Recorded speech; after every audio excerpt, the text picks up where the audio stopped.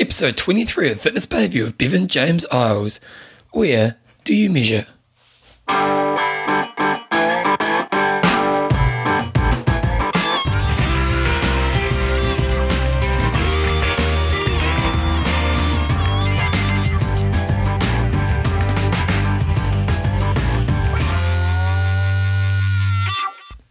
Alrighty guys, welcome along to episode 23 of Fitness Behaviour, your monthly podcast on the behaviours that create a lifetime love of fitness and all the benefits that come alongside it. Well, it's been a month, which is obviously how this thing works, and I imagine a few of you may have not been a month, you might be listening to the show back to back, but it's been an interesting month for me. I've had that talk that last month in the show, and before I actually got into the core content, I talked about how I was going to be doing this talk, and I had it a couple of days ago, and I won't go into too much detail, but it was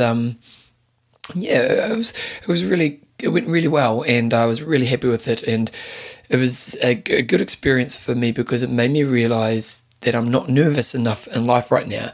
I kind of always think that if you're nervous in life, unless it's just a character trait that's really holding you back, but if you're nervous in life, it really is a way of showing yourself that you're trying to challenge yourself to grow as a person, and that nervousness comes from doubt. It comes from, wondering if you're going to be good enough, and all those kind of fearful moments that are healthy to face. And I woke up in the morning of the talk, and this talk was a big talk for me because big audience, I've talked to bigger audiences, but different audience, and an audience who I hadn't won. I had to go on stage and pretty much try to win them over straight away, but also an audience, a content that I created totally new for this one. And normally, if you're doing a big talk, you'll an important talk, you'll go to content really well, but I wanted to create new content for this one, so I had that nervous feeling, and if anything, it probably challenged me to realize that maybe I'm not doing enough of that stuff in my life right now,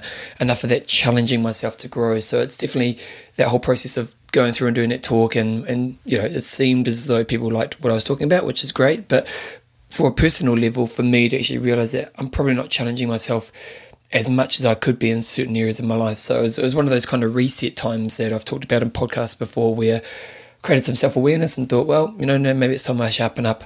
The good thing is that I'm about to head over to Europe. My partner Joe and I, we're going to spend pretty much a month in Europe. I've got to go to Sweden for work for a day, and then I'm going to meet my partner Joe in Paris, and then we're going to go to Italy and spend a month over there. So the good thing is I'm going to use that time just to reassess and to kind of sit down and set some goals and some targets, and a bit of a process challenge about where the direction of my life is going to move forward over the next 6 months to a year. So it's all very, very exciting times. So anyway, hopefully you wanted to hear about that. And this month's show, it's an interesting show actually. It's a topic that's really been on my mind a lot lately, and it's been a topic I actually wrote a piece about, which I'll probably get put in the local mag or something like that. But I wrote a piece about it, and I thought to myself, actually, this is a podcast. This one could be a podcast within itself.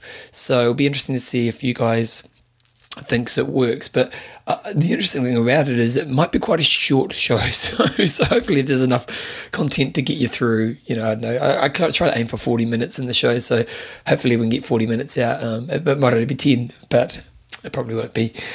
Anything else? I've been getting a few emails from you guys. Actually, I got an interesting email around finances, and I'm going to read it out at the end of the show and actually share my thoughts on it as a person who really was kind of trying to get ahead in life, but and try to do well in life and try to succeed in so many areas, but found the financial side of his life was really holding him back, and he was interested in my view. And as much as I kind of specialize in fitness, I've always had a bit of an interest in how to be successful with finances, and to be honest, I'll probably point you guys mainly towards someone else who I think creates pretty amazing content around this topic. But I do believe finances actually have a big influence on the sense of freedom that you can have in this life. But where does that sit within chasing finances to a detrimental way, or finding a lifestyle that works where you get to have the life you want? So I'll read that out at the end of the show, and also share some more information on that, my thoughts on that then. But anyway, I'll pretty much get into this month's show. So this month's show, I'll be interested to see what you guys think. It's an interesting subject. So I'll put some music on and let's get into it.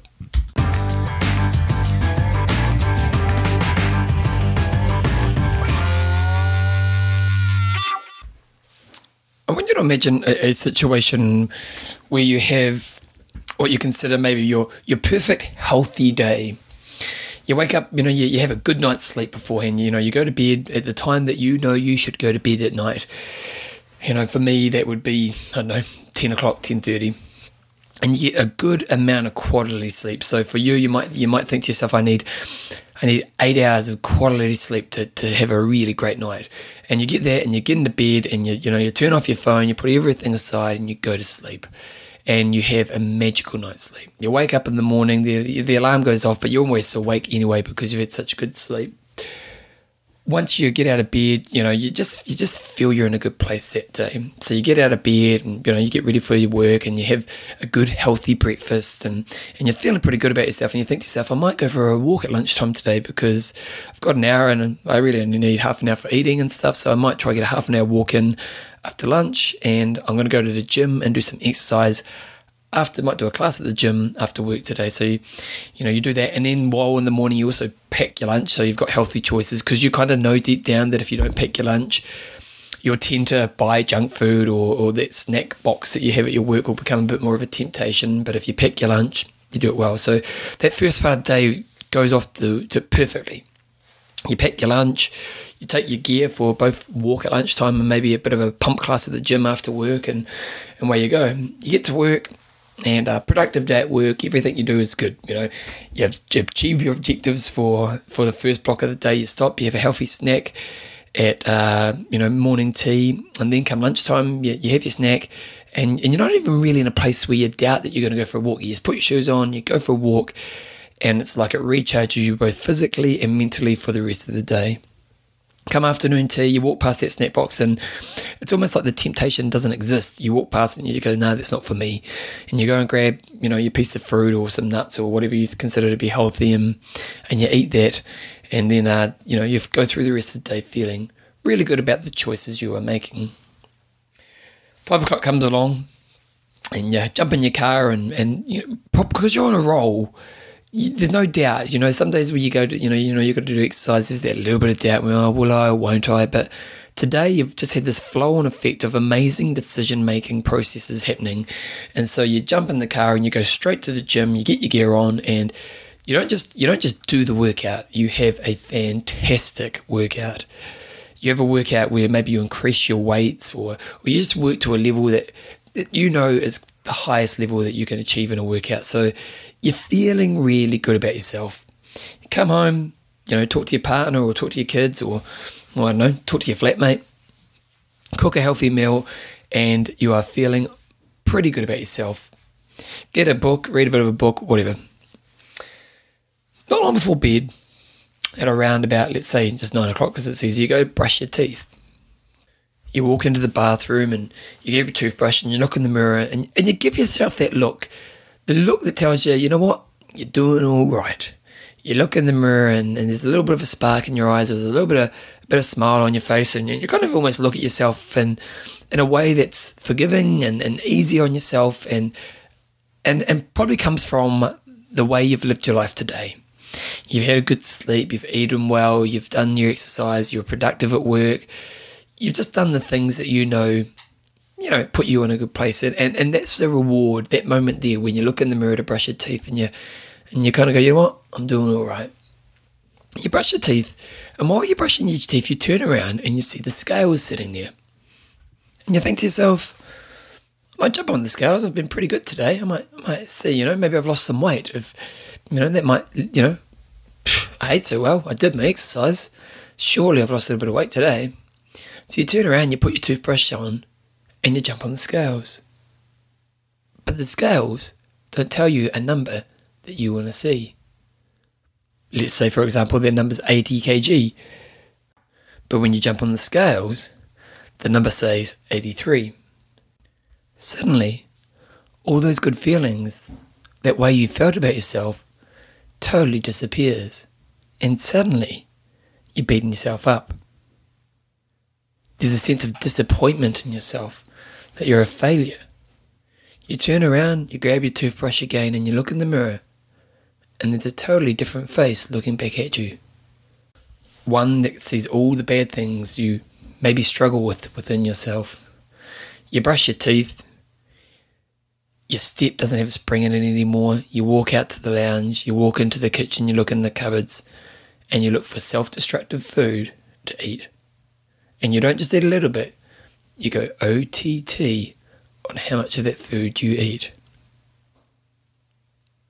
This scenario is really interesting to me. I find it really fascinating because if you look at the situation in this scenario, you have a day where you could almost see perfection in your behaviours. Now, obviously, there's no such thing as perfection, and what is perfect behaviours for one person is different to the next person, but we see a pattern of behaviours that you can look at and think to yourself, wow, I've done really great at.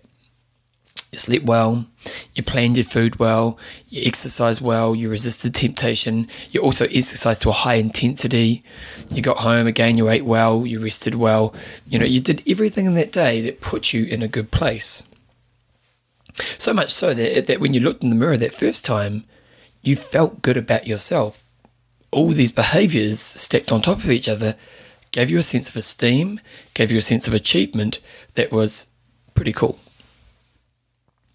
But then you put this one measurement tool in front of you, and because you'd failed on that measurement tool, all that esteem and all that reward was totally flipped on its head to a place where you were lacking esteem and you felt terrible about yourself, which then led to destructive behaviours that take you in that downward spiral to a place which doesn't lead to great behaviours. I find the situation really interesting, and it's been a situation I've been considering a lot in my life right now. Is, if I were to wrap it up, I suppose, is to say, does how you measure yourself influence how you act in the world? Does the measuring tools we use influence how we act in the world? If we look to that situation I just talked about, lots of great behaviours, lots of, perfect model of yourself, but your measurement tool didn't tell you a number that you wanted to see. The scale said 83, you wanted to see 80. Because you didn't see the number, you were a total failure. As I was saying before, this is a subject that's really been on my mind a lot lately, the idea of, does how we measure our lives influence the way we make decisions? And as I've been thinking about this, I've been thinking about where you can see this in other areas of the world. And I'm going to talk about a documentary I saw, and I can't exactly remember the name of it. I think it's called The Smartest Men in the Room, and it's around the Enron saga. For those who don't know, Enron was one of America's biggest companies, and it was held to the highest regard for many, many years throughout the 90s and 2000s and so on. It was, it was definitely one of America's top companies, and it was one of the darling companies that a lot of other companies would look to and aspire to be like. And it was probably the Apple. Apple seems to be the company of the moment. But when the market crashed, Enron was one of the first companies to disappear off the scene. And as they started to crumble and cracks started to reveal themselves, it was shown that their leaders had acted hugely unethically and conducted themselves in ways that were just downright illegal. We were just breaking the law and lied and created so many ways to manipulate the system for their advantage. Great documentary. I highly recommend if you get a chance to see it. It's very interesting. And as I think about that measuring tool thing, and you look at some of the financial disasters over the last period of time, and you look at companies, and you look at a place like Enron, and you go to yourself, how did they measure themselves? How did Enron measure their success? And based on what I remember of the documentary, so this is not factual, but just my memory of it, the guys at Enron measured their success by profit. And it seemed as though profit was their only measuring tool. It was their only gauge of success.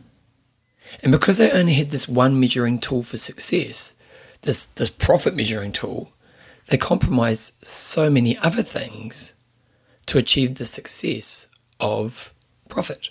They compromised ethics, they compromised their values, they compromised business, the law. They compromised so much stuff because they were always chasing profit. Now, when I put this in the context of the business world, I think we could all think of examples of companies that have probably chased profit to their own detriment in the long term. They've chased one measuring tool, which has ultimately become their downfall in the long term. If we look at this and we then start to go, okay, well, in the business context, it's probably not the best idea to focus on chasing one measuring device or one measurement tool like profit in a way to conduct your business. Sure, all businesses want to aim for profit, but you also need to have other measurements that make you're doing the behaviors of your business. I always use the word behaviors, but to use the behaviors of your business to make your business better. How do you treat your people? How do you give back to society? What's your role within society? Are you taking more than you need? I'm not sure what all the measuring tools business could use, but I'm sure that a lot of the successful businesses out there have many different gauges in telling them that they're doing things right. So let's take this back to where where I started this conversation, and I talked about the person who had the perfect day almost, but their one measuring tool at the end of it really took them to a self-destructive place, to a place where they felt like a failure. In this situation, the person, the example I made up, that person only really gave themselves one way to test themselves. And if that test didn't come off perfectly, no matter how well they behaved, or no matter how good their behaviours have been over the last 24 hours, unless they hit a certain number, they were going to be a failure. So it kind of makes me wonder if you put your emphasis on one measurement tool or a small amount of measurement tools, is that a really dangerous thing?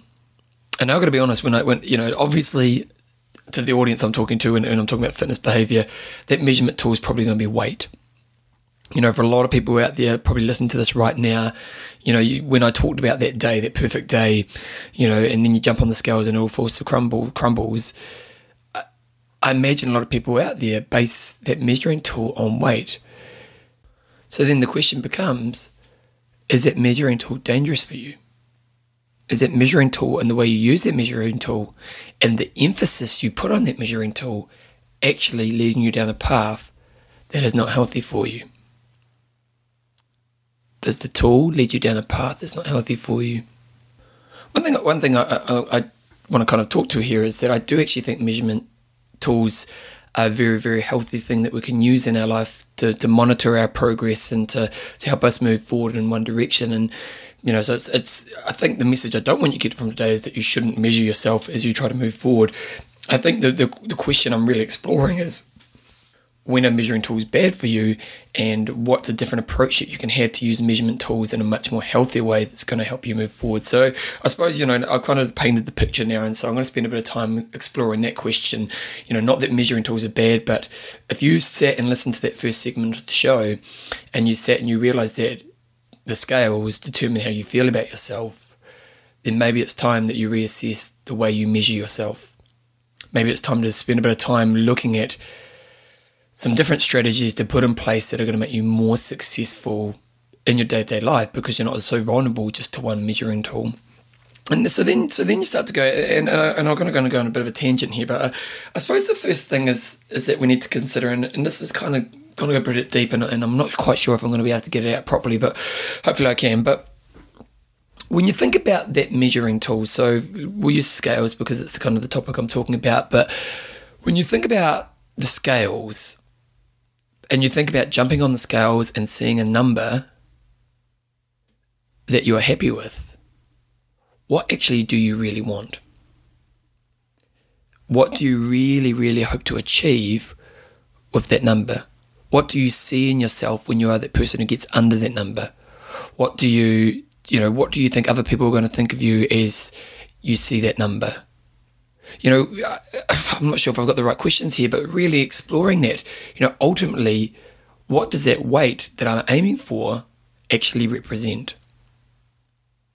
What does the weight that I'm aiming for really represent. Now, I'm talking to scales today. For some people out there, it may not be scales. There may be other measurement tools. It might be, jeepers, before the show I was talking about finances. It might be a financial number you need to hit.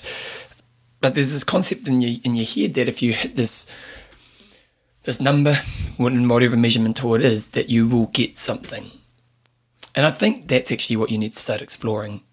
You know, like if it's a weight thing, if for you it's sitting at 80 kg, you know, I'll just say that number because that's where I tend to sit. Although, to be honest, I never weigh myself. I can't remember the last time I weighed myself. I probably weigh myself once every 2 years. It's not a tool I use because I just don't really worry about it. But I have my tools, and I definitely have my tools where I'm a little bit unbalanced around, you know, maybe measuring too much in certain areas. But I think, you know, if we're going to explore this a little bit deeper, we're really got to go, what do you actually think you're going to gain by being at the number that you think is the perfect number for that measurement tool? Why is that important? Why is that question so important? Because if we can start to understand what I'm trying to gain from achieving that number, then maybe we can look at other ways to measure that we are getting that gain from other measuring tools. Hope that makes sense. I'll try to say that again. So I'll give an example. So let's say that 80 kg is the number that you really want to achieve. You're sitting around 85 to 90 and you really want to get down to 80. And so you work really hard and jump on the scales and you're trying to get down to that number. And that number represents a weight that you're trying to achieve, but it actually represents a lot more than that. It may be that you feel you need respect from your peers, that if you sat at a weight that was that much weight, people would look at you in a way that was respectful. It may be that you look back to your past and when you were younger and the time in your life when you were most happy with yourself, that was when you sat at 80 kgs. So you represent happiness based on a weight that you were sitting in. It may be that you won't have to be so hard on yourself, that, you know, for you, you're allowed to be easy on yourself once you achieve that weight, that you don't have to beat yourself up if you achieve that weight. So it's almost like if I can get to that place, I can sit in a place where I'm content. So if you see what I'm doing here, I'm trying to explore what that scale number represents to you. What are you actually trying to achieve by hitting that scale? It might be respect, it might be happiness, it might be being easier on yourself. But if you were to explore what it is you really want, what it is, the things that you're hoping to gain by achieving that measure you have, then you can start to explore other ways to achieve those things. So let's just sit with those three things, with respect, with happiness, and with the idea of being easier on yourself. So then the question goes to you, if you were trying to achieve respect in your life, what are some ways that you could achieve that you aren't currently doing? And how could you measure that? If you're trying to achieve happiness in life, when you experience happiness, what are the things you do? You know, for me, it's I play music. For me, it's I spend time with friends. It's for me, I sit in bed at night with Joe and we joke and just have fun together. You know, those are some real, you know, time with my daughter. My daughter singing with me is really one of my happiness times. You know, I have these things in my life that tell me, you know, that I know that when I do them, I'm having more happiness. If it's about me being easier on myself, when am I easier on myself? When in the past have I been easier on myself? When can I allow myself to be easier on myself? And what are the things that I do at that time that allow myself to be easier on myself? If you go back kind of 2 steps and you say, okay, well, why am I really having this big emphasis on this measurement tool? What am I really trying to gain from this measurement tool? You know, what is the outcome I ultimately desire? Sure, I want to be 80 kgs, but really I want respect, I want happiness, and I want to be easier on myself. Then how can I find those things in other areas of my life? So how can I see markers in there that I can actually measure that will help me be successful in those areas? And once you've done a bit of work around that, then to set up some measurement tools around that stuff. To actually sit down and go, okay, well, you know, for respect, you know, I know that if I do my work on time and I'm competent at work, I get a sense of respect from my peers. So that's something I should start measuring. When it comes to happiness, I know that for me, playing music with friends it makes me happy. So I need to measure, am I doing that within my week? For a lot of people, happiness may come from exercise. And I know I feel good about myself when I exercise. So one of the measurement tools I'm going to add to exercise for happiness is exercise. When it comes to being easy on myself, maybe expectations, and I'm going to go into expectations in a minute, but the expectations around what I'm trying to achieve. If you were to sit down and to spend this time assessing, why it is that you have this tool that may be unrealistic, that actually makes you feel worse about yourself more often than feel good about yourself, and why you are trying to, what you're really ultimately trying to get from this tool, then to figure out ways that you can achieve that in other areas of your life, and then set some measurements up around that. Do you think you could be more successful? Be more successful in a way where you feel you're winning the battle. And I think that's one of the important things. There's kind of a few messages I want to kind of go into now. And I think one of the important things is to not just have one measurement tool. And, if we go back to the example at the beginning of the podcast, within that day where they had their perfect behavior day, there could have been 5 different ways they could have measured their success. It could have been, good night's sleep. Am I having good night's sleep? And, this kind of taps into what we talked about in the process challenge. What are those behaviors you have when you're at your best version of yourself? And the process challenge, I suppose, in a way, is a way of giving yourself lots of different measurement tools. But, what are those ways that you could have looked in the day? I ate healthy. I was productive at work. I did a spread, an objective session. I did my exercise. I did it to a high intensity. Now, the scales may be one of those tools. But if you come into a day and you have 5 or 6 different things that you're going to measure that will define what your success is, then you're not so vulnerable just to one. And one that can be quite harmful, that can lead you down a path that has a negative flow-on effect. That then leads me into the kind of probably the last point that I'm going to talk about in today's show, and it's sometimes I worry a little bit with the show is that there's overlap, and it's kind of hard not to have overlap around certain subjects. But I had a session with a client the other day, and this client is doing really well. Great. I love my coaching stuff. I feel very fortunate. But it was really interesting talking to my client, and they came up with this concept of I don't trust myself. And I was really interested in the idea of they didn't trust themselves. So why don't you trust yourself? And it really came down to, after a while we talked about it, and it really came down to the fact that they never succeeded. They never succeeded. And when we talk about measurement tools, this person had used the scales as a measurement tool for such a long time, and they had this number in their head which really represented their success. If they can get to, let's just use my 80 kg number, if they can get to 80 kg, they're going to be in a place that they're great. Now, the interesting thing with my client is that they're not that far off it, but they can never get that close. And because of that, because they got to a place where they never really succeeded, they actually learned not to trust themselves. They actually learned to live in a place where they didn't trust that they could achieve things and be successful. Now, as we explored this subject, it was very interesting discussing it around with them. And as we explored it further and further, it turned out it wasn't just the scales. It was also work that, it was interesting. They just recently had a work review. And in their work review, the boss, thought they'd done a great job. Thought they'd done this fantastic job. And well done, you've done really well. And it's tough times in their industry. So the fact that you've kind of delivered these numbers is really impressive considering the time and the place. But my client felt they had failed. And I was really interested in talking to them in this moment, because I was like, well, wait a second. Your boss came along and said, look, really happy with the work you're doing. Why would you feel you'd failed? And my client went on to say that they'd set this expectation around what they should achieve in this time period. That they went into this time period with a goal that they thought that they should achieve. And because they did not achieve it, they felt they were a failure. Hence, there's that sense of, I don't trust myself because I never succeed. Now, we spent a lot of time on this subject and we kind of dig deeper and went really far into it. But one of the things we discovered with my client was that they often set unrealistic expectations towards the growth they're going towards. That from day one, they put the things they're trying to achieve so far out of reach that actually they are making it extremely hard on themselves to be successful. So hard that often they don't get there and they feel like a failure, and they don't trust themselves. The thing that this client needed to learn was to be more realistic when they set their targets. Now, one of the flow-on effects of this expectation my client would set on themselves was that they would have to go to extreme behaviours to achieve this goal they'd set. So let's say work.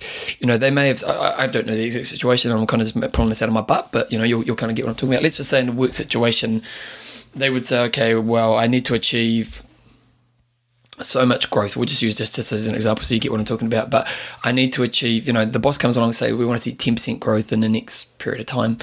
And my client would have sat down and said, no, I need to achieve 40% growth. But okay, now I'm totally exaggerating. And again, this is not applicable to my client, but I'm just putting it out there.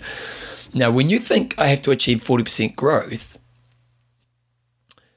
you start to look at your life and you go, well, if I'm going to have to achieve 40% growth, suddenly I have to work 70 hours a week.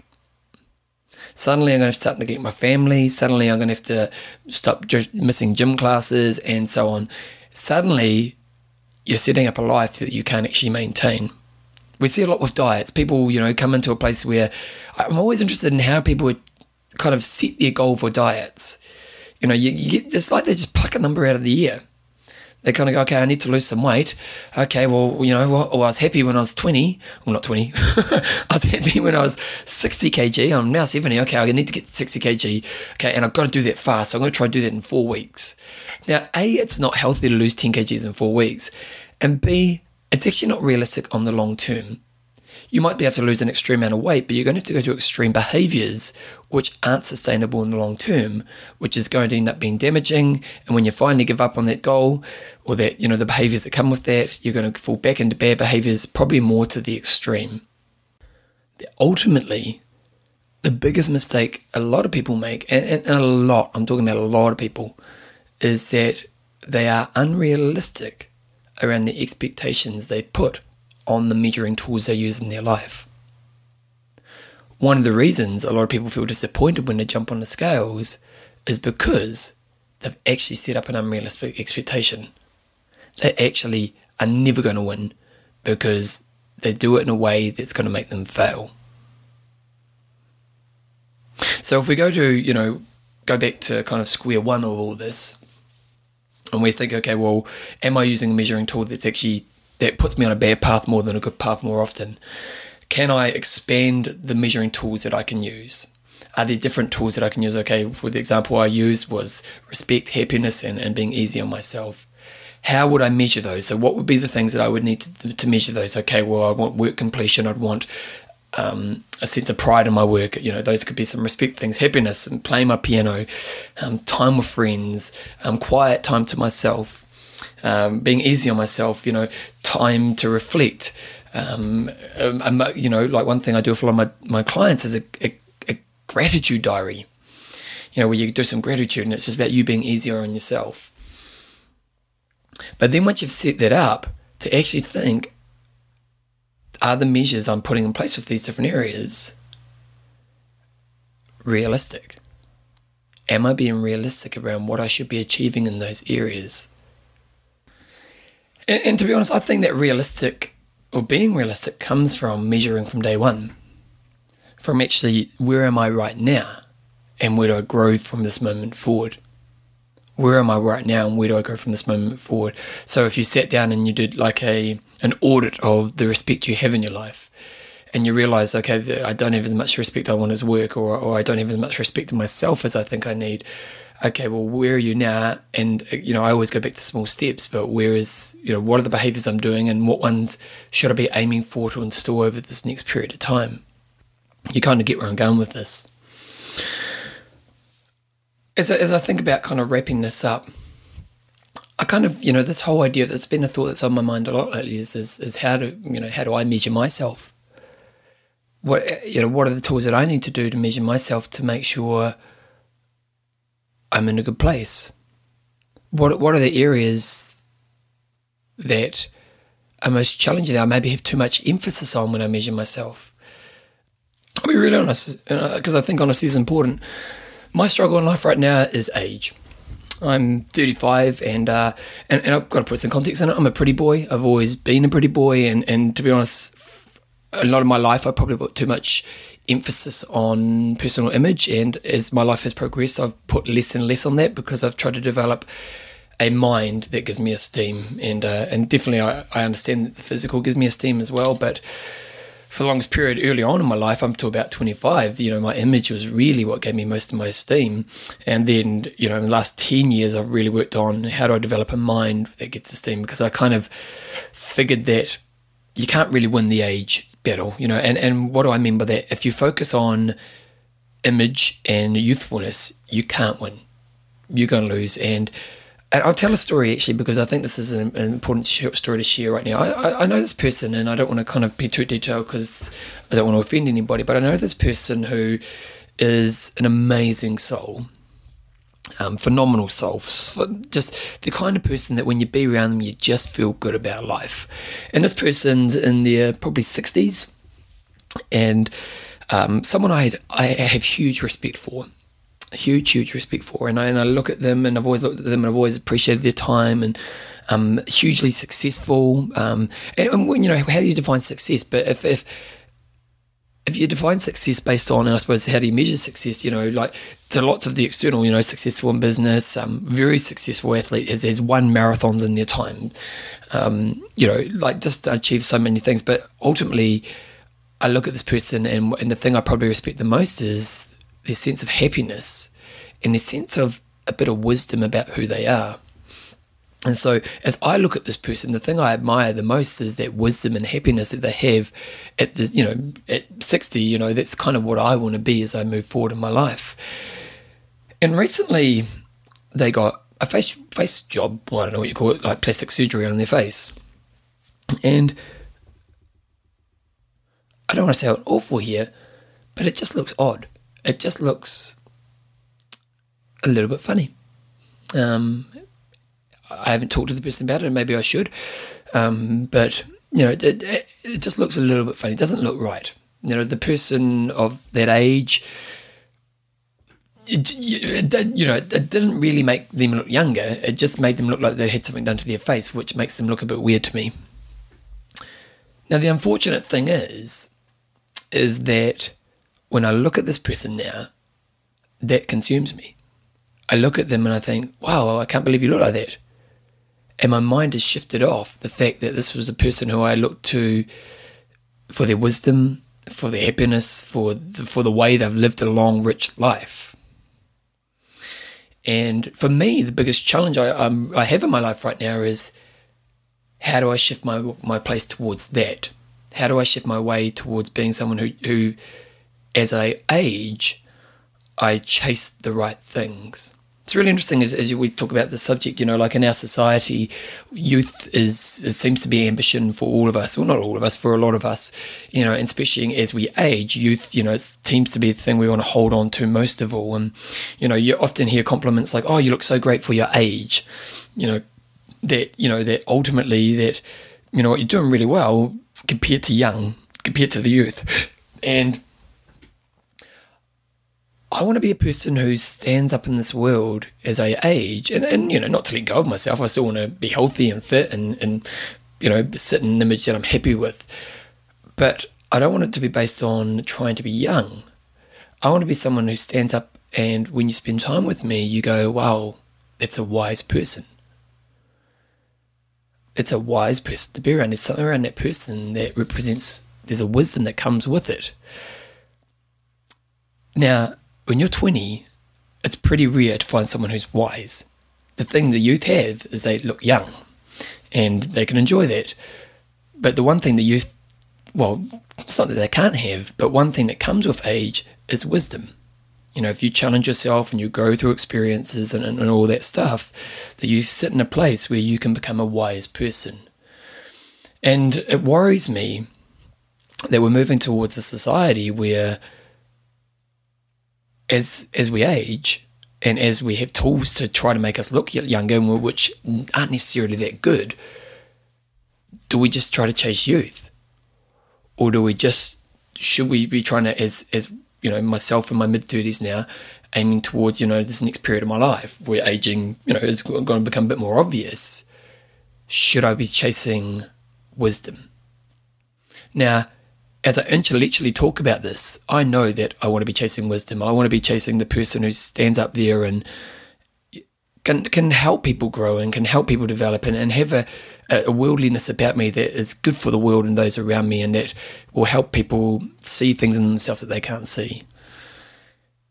And I don't want to have to hold on to the thing that I can't hold on to and make that lead me towards behaviours that may, that I may not necessarily like, that I suppose ultimately come from insecurity. But I'll be honest with you, this is probably my biggest struggle in life right now. And for me, like if you see photos of me, I'm hardly receding, but I'm starting to recede. And I know that I put too much emphasis on that in the way I measure myself, that at times, if I look in the mirror and I see my receding, that has an effect of me, like the scales that I talked about earlier on.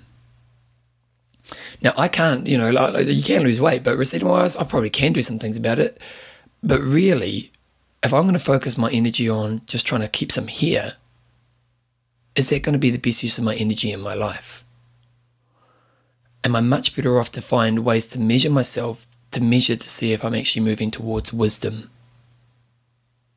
To measure myself in a way that shows me that I'm moving towards this being that is, that is great in this world because I'm wise, not because when I get to 60 I look 40. But I've also got a hair transplant and all the rest of it. I understand the image thing and I understand why. And as I said, it's a bit of this is, as I'm hitting my mid-30s, this is one of the things I struggle with. But one of the things I'm trying to approach, and, as I talk about today's show, that's one of the things I'm trying to really put my focus towards is what are the measurement tools that actually take me off this thing that's actually not healthy for me and shift me towards the person that I really want to be. Now, maybe I've just gone way OTT on my own kind of experience there, but maybe that helps you understand more about what I'm talking about. That for me, if I'm going to look in the mirror and think, well, you're receding, you're losing it, what kind of behaviours is that going to lead me towards? Is that going to lead me towards behaviours that are going to make me feel good about myself, that are going to make me a better version of myself, that are going to make me, be happy in myself? Or is it going to lead me towards behaviours that just build my insecurity around that area? If I can figure out that measuring tool, that measuring tool is not a healthy measuring tool for me, then ultimately, where do I want to shift my energy? And for me, that is the idea of the word wisdom seems to really sit well with me. And then I've been working through this myself recently, and the wisdom one's really good because I kind of, if anything, loss of hair represents wisdom to me because loss of hair represents age. So the idea that as I see myself receding, it means I've got more years under my belt.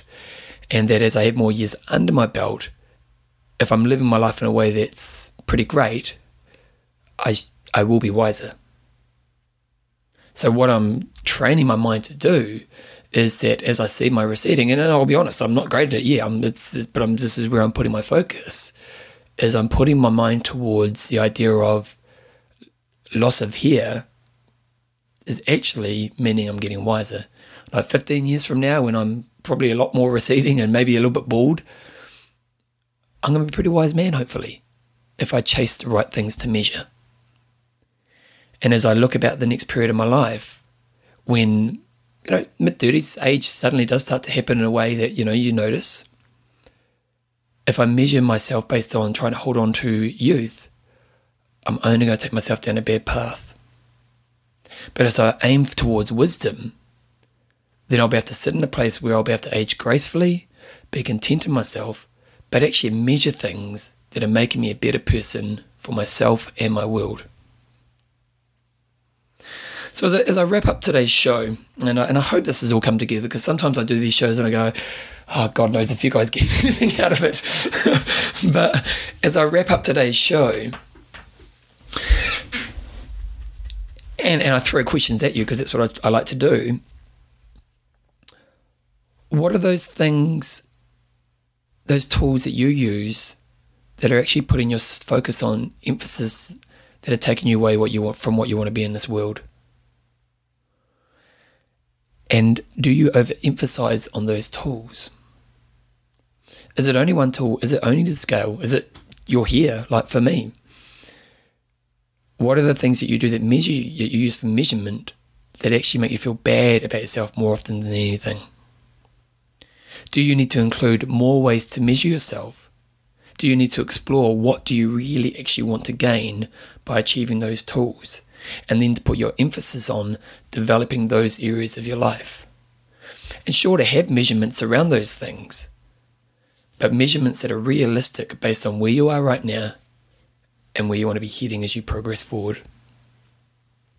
And measurement tools and where we put our focus with our measurements can take us down paths that ultimately aren't making us want to be in the world. That ultimately pull us away from what we really want to be in this world.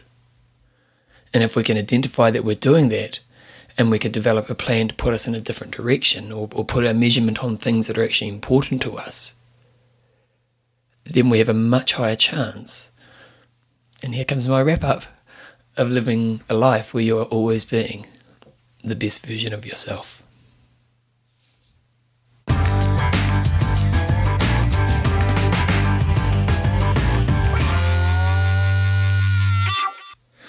Well, yeah, that's it. I was just kind of listening back to that, and yeah, hopefully you guys found that okay. But it's funny, isn't it? I kind of, at the beginning of the show, I was like, I'm not sure if it might be a short one, and I just waffled. So hopefully you get some value from that. Now, the funny thing is, last month I got on the show and I said I'll get the worksheet up there, and I didn't. And to be honest, it's because often the worksheet is like my low priority thing in my life, and this last few months has been pretty busy.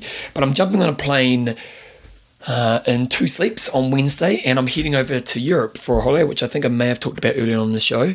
And so jumping on a plane and heading to Europe. So what I'm going to be doing is I'm going to be doing a couple worksheets to catch up on the ones I've missed, because I've literally got 30 hours on a plane, and I like watching a few movies on the plane, to be honest. But at the same time, I've got a bit of spare time, so I'm going to do the worksheet that goes along with this show.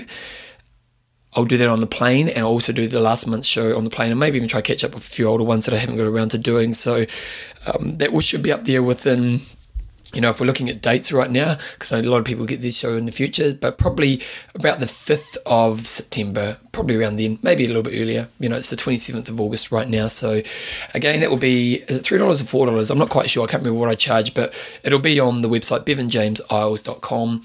And I will say, I do actually get lots of good feedback on the workbooks.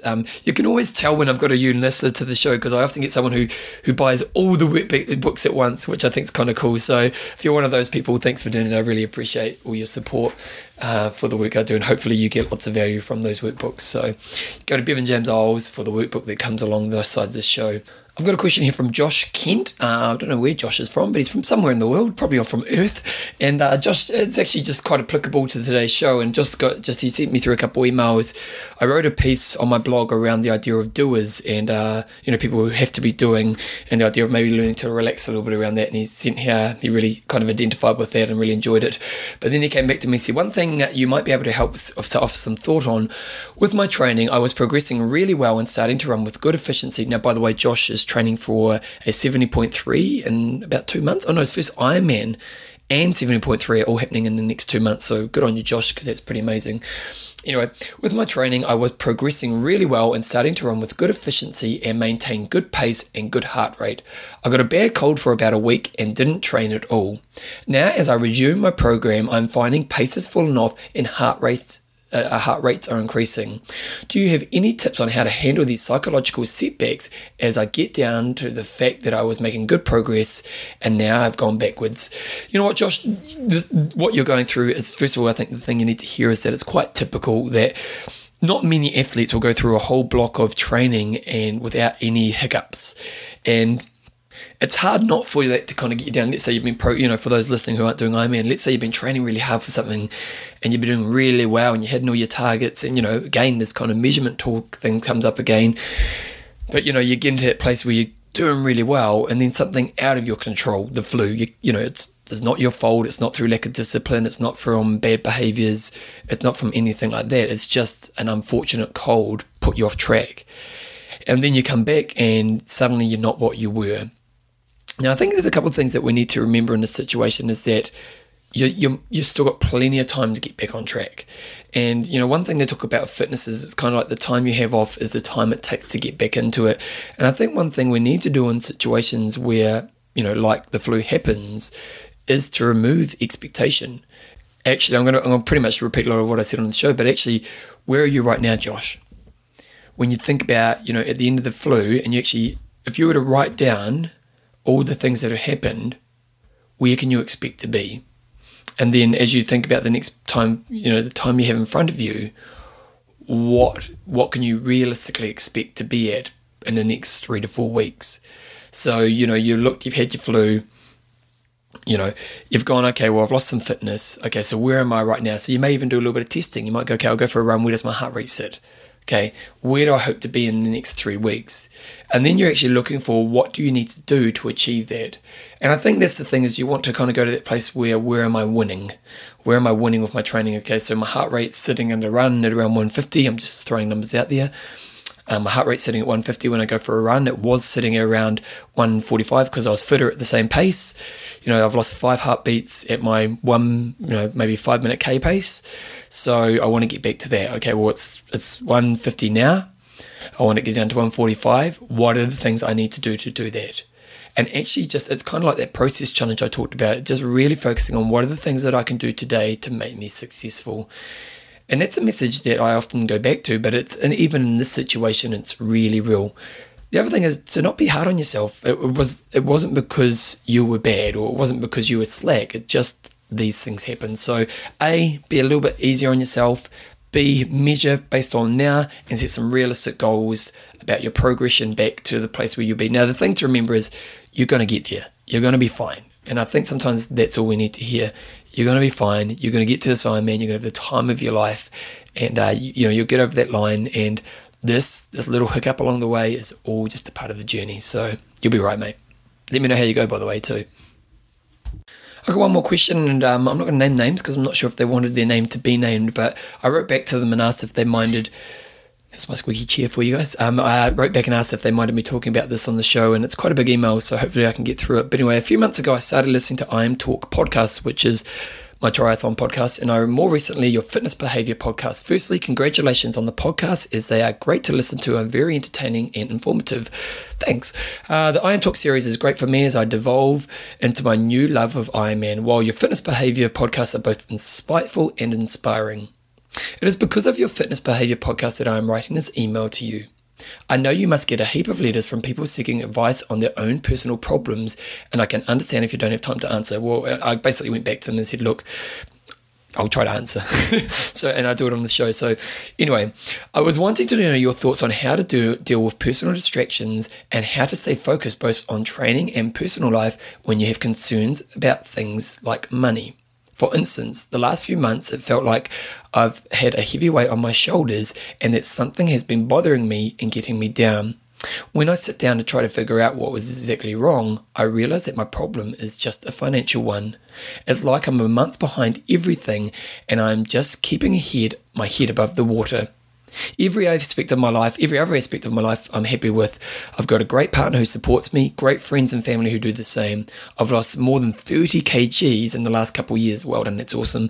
And kept it off for the last 18 months. I've completed my first marathon and first half Ironman, and I'm training for my first Ironman in December. The only thing that gets me down is my struggle financially. I'm doing all the things I can on this front, extra jobs, cutting spending. I've even read a whole lot of positive thinking, law of attraction stuff. The thing is that I still seem to get unfocused to the point where I'm just depressed because of it all, and it becomes hard to stick to my training program as I don't have the motivation and enthusiasm to do my sessions. Do you have any tips or suggestions on how to overcome these negative feelings and how to stay focused on my goal of becoming 100%er, meaning doing 100% of my training in my training? I just want to get away from this darker side of thought and enjoy all the things that I'm blessed with. First of all, I have to say thank you so much for your honesty. Like, it amazes me how honest you guys are to me about where you are at in your life. You come to me with, it takes guts to write an email like that and to kind of reveal that, you got areas that you're struggling in. And I think the more we can all be honest, the better it is for everybody. I'm going to kind of approach this answer in a couple different ways. And first of all, I'm going to point people towards a guy called Dave Ramsey. Now, Dave Ramsey is a guy that I found as a podcast probably 5 or 6 years ago. And he's a financial guy, and he's got a style which you either love or hate. And to be honest, there's some things about his style I don't like, but his message is really great. His message around financial planning is really great. And why is he really great? Because he comes from a place for the everyday person who kind of is in a place where this person is. And, this show isn't about finance, so I thought maybe I should point you towards a show that is. But he has a plan called the 7 Baby Steps, which are some really basic guidelines, but basic guidelines that you listen to and you think, yes, I can do that. And if I share anything with Dave Ramsey's philosophy is that I think that, finances really is a lot like fitness. It's an area that a lot of people are really struggling in.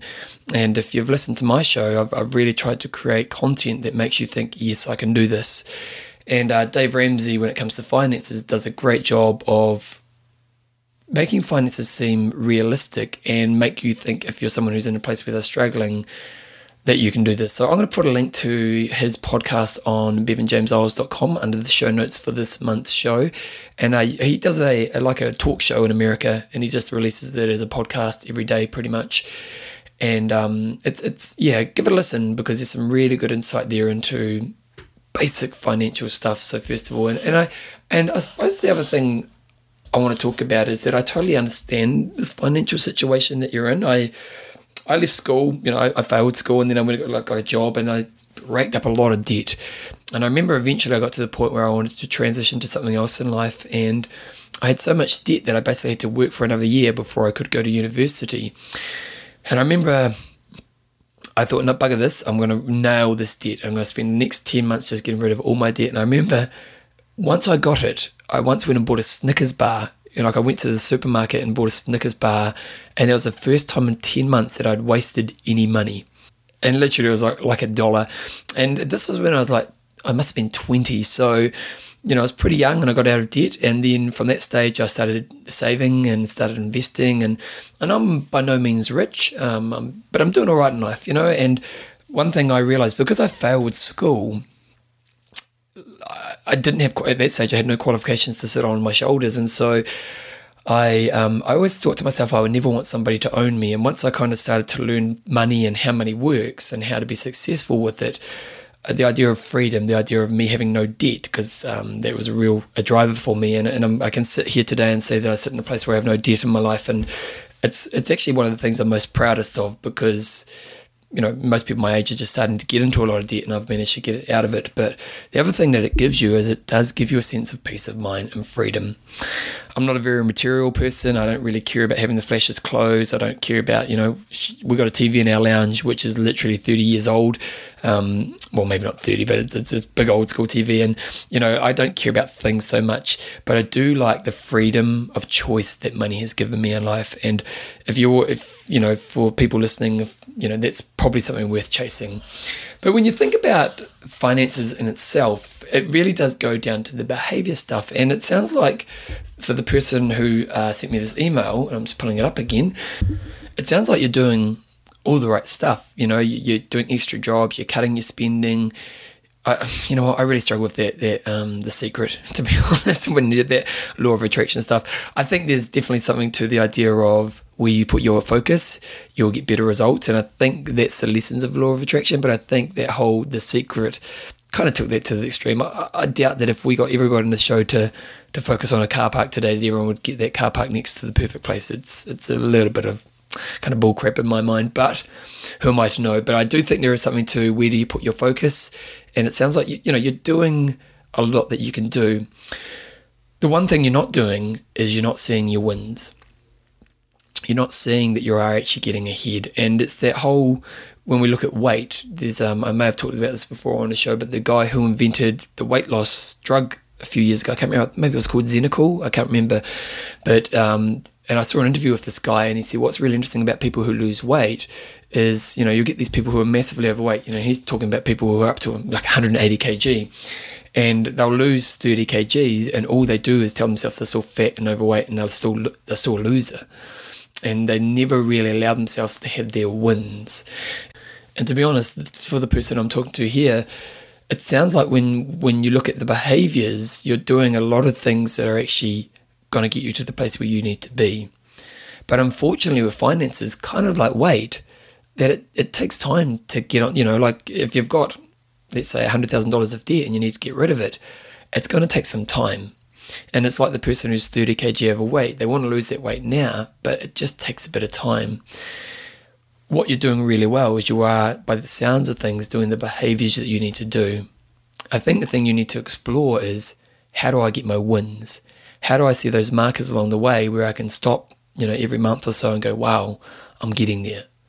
Because you will if you stick to the behaviors that you're doing, and you'll get to that point where suddenly you've got rid of your debt and you can start saving and start investing, and that starts to grow, and who knows, 10 years from now you'll look back on this time and, like for me with the Snickers bar, and kind of laugh about it. But you need to start feeling successful. So the question I probably would put in front of you is, as you kind of set out a plan to get out of this place, how do you set up a plan that makes you see your success along the way? That actually gives you some markers where you can tick the box and go, yes, I'm doing really great. And you can feel good about yourself in doing that.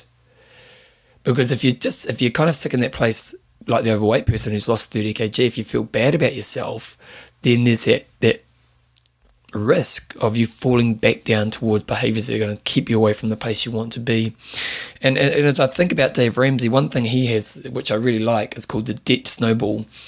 And it's the idea of, mathematically, if you think about getting rid of your debt, if you think about, okay, I've got, $100,000 worth of debt and $20,000 for a car, $30,000 for a camper van, I don't know, let's say $60,000 because there's a, TV loan, some HPs and something else, that mathematically you'd traditionally say, well, let's go for the thing that has the highest interest rate and pay that off first. So you might say the car has 20% interest rate, the TV only has 10, something else has 13, and so on. So you'd probably say, okay, well, let's pay off the car first because it has the biggest interest rate. But what Dave Ramsey says is, he says, and I like this about his kind of philosophy, is write down which has the least amount of payment on it through to the highest amount of payment on it.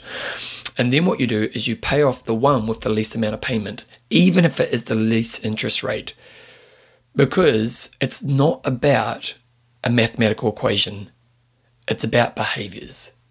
And if you pay off a debt, you suddenly start to feel that you're winning. So what he says is you kind of pay off the smallest debt first, and then once you've done that, then you look to the next smallest debt, and you add the money from that debt on top of that one. And what happens is, over time, you get that sense of winning. And I think, winning like Charlie Sheen, I think for this person who wrote this email is to actually go back to that. You sound like you're putting a great plan together, but actually, as a part of that plan, where do you see your wins? And then how do you celebrate them in a way that makes you feel good about it? Because at the moment, it sounds as though every time you look at finances, it just makes you feel horrible, which then the flow-on effect is that goes on to your training. I imagine it goes on to your nutrition and so on. So hopefully that helps. And, it is interesting. I do find finances is actually a pretty interesting area in regards to that, that behavior stuff as well. So for those, I'll put a link to Dave Ramsey's podcast on the show notes this week, and that's at bevanjameseyles.com. You know what? I can waffle. I said 40 minutes, and I've got up to an hour and 3/5. So I think I should pretty much wrap it up. I'll just say big thanks to everybody for all the emails this month. Love your work. I really appreciate all the feedback I get on the show. I will get those worksheets done when I'm on the plane flying over to Europe. Pretty excited. Me and my partner and I should say, Joe, we're heading over to... We're going to go to Paris, and we're going to go to south of France, and we're going to Italy, and I'm catching up with one of my best friends in the world, a guy called Chris, who I don't really see much in the UK, and so I'm going away for a month, and it's actually, I'm looking forward to it. So you'll hear back from me next month, and I'll be, coming back for hopefully have a tan from Paris. And just one other thing, next month's show, I got a question from somebody. I haven't got it up here in front of me right now, but I got a question around kids exercise. What are my thoughts on getting people to love, or young kids to love exercise? And it's a very interesting subject because, if we're losing the battle, we definitely seem to be losing it with kids. So next month, I'm going to do a podcast on how do we help kids love exercise. So hopefully that can perk up your ears and you'll get some value from that. Anyway, I've talked too long. I've got to get out of here. You guys have a great month, and I'll see you next time.